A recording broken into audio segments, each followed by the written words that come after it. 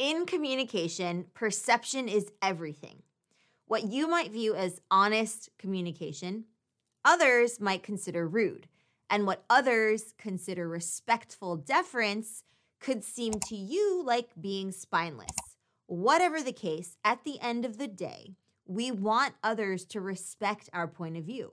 So the question becomes, how do we strike the balance between being assertive without offending the people around us? In other words, how can we stand our ground politely? If that's a question you've asked yourself lately, you'll want to stick around for this one and be sure to catch our pro tip at the end.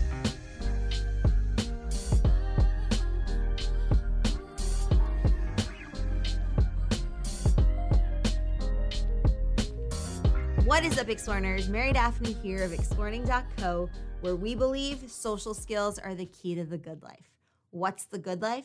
It's where you call the shots, you have a crew you can count on, and you're on a mission that you care about. Before I jump in, I encourage you to check out our comprehensive small talk guide. Just click the link in the description box below to get the free downloadable delivered straight to your inbox. Yes, it can be challenging to strike the right balance of being assertive while also being respectful. But it's important to make ourselves heard so that the people around us take us seriously and acknowledge what we have to say. In other words, there are times when we need to stand up for ourselves and stand our ground. With that in mind, let's discuss some strategies for doing that without offending people. Number 1, strike the right tone. The first thing that you can do to politely stand your ground is to use a soft tone of voice. A softer tone demonstrates that you don't mean to be combative, which puts the person at ease. They don't perceive what you're saying as rude or aggressive. A calm tone is also pleasing to the ear. It's hard to get angry at someone who's speaking pleasantly, right? And it compels the other person to listen more closely so that they don't miss what you're saying. And despite what you might think, you can be assertive while maintaining a soft tone. In fact, a soft tone demonstrates that you are confident in what you're saying, that you don't need to raise your voice to scare the other person into listening to you. To find the right level of softness, target your power pitch, which is the tone of voice you use when you know what you're talking about, and soften it ever so slightly. With a soft tone, staying calm and persistent is the goal. 2, leverage facts versus opinions. Another way to politely stand your ground is to clearly distinguish between facts and opinions. No one can argue with facts, even if they're unsettling or inconvenient. And contrast the facts with your own opinions. Once you've laid out the facts, let them know your opinion about what action should be taken in light of the facts. By clearly delineating what is fact and what is opinion, you establish a foundation of transparency and trust, which makes the listener more amenable to what you have to say.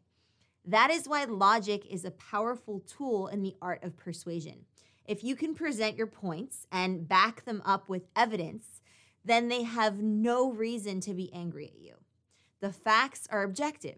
You're just the messenger delivering the wake-up call. And if they take issue with your opinions, that's fine. They are welcome to suggest a different interpretation, as long as they respect the facts. This approach is particularly important in business, where the quality of a strategic decision is rooted in the quality of the data backing that decision. Now, are you ready for your bonus tip? Number 3, stress the collective. When you're presenting your position on a topic, particularly if it is a controversial position, make sure to frame your reasoning in the context of the collective. In other words, make it clear that your objective isn't to enrich yourself or make yourself look better or make them look worse. To the contrary, your goal is to maximize the benefit to the team, the company, or partnership as a whole. Stress that it's bigger than the two of you. It's not about the individual. It's about the mutual benefit of the collective. This approach ensures that the listener doesn't take personal offense to anything that you're saying. It also demonstrates that everyone is on the same team and on the same page. All right, there you have it. 3 powerful ways to politely stand your ground. Let's quickly recap. 1, mind your tone. Target 1 step down from your power tone, and this will prime the listener to actually hear what you have to say, and it proves that you don't need to yell to be heard. 2, clearly distinguish between facts and opinions. 1 is objective, 1 is subjective. The listener will appreciate you clarifying which is which, and that sets a very strong foundation of trust upon which you can present your argument and have a productive, collaborative conversation. 3, stress the collective. Make it clear that this is bigger than you or them. It's about the mutual benefit of the team, company, or partnership. This gets everyone on the same page, and it orients the conversation toward a mutually beneficial outcome. The best part about these strategies is that they are highly synergistic, meaning they work great in combination with each other. They're stronger together than on their own. So use all of them and start standing your ground without fear of offending anyone. So now that I've shared our thoughts, I would love to hear your own ideas for politely standing your ground. How do you balance being assertive and being respectful? How do you ensure that your voice is heard without being overbearing? Share that with me and the Exploring community in the comments down below. And if you loved this lesson, which I hope you did, please be sure to let me know. You can give this video a thumbs up on YouTube, and if you haven't done so already, subscribe to join our tribe of Explorers so that you never miss a lesson. And if you ring that bell, you'll get notified about our new lessons and our weekly live streams.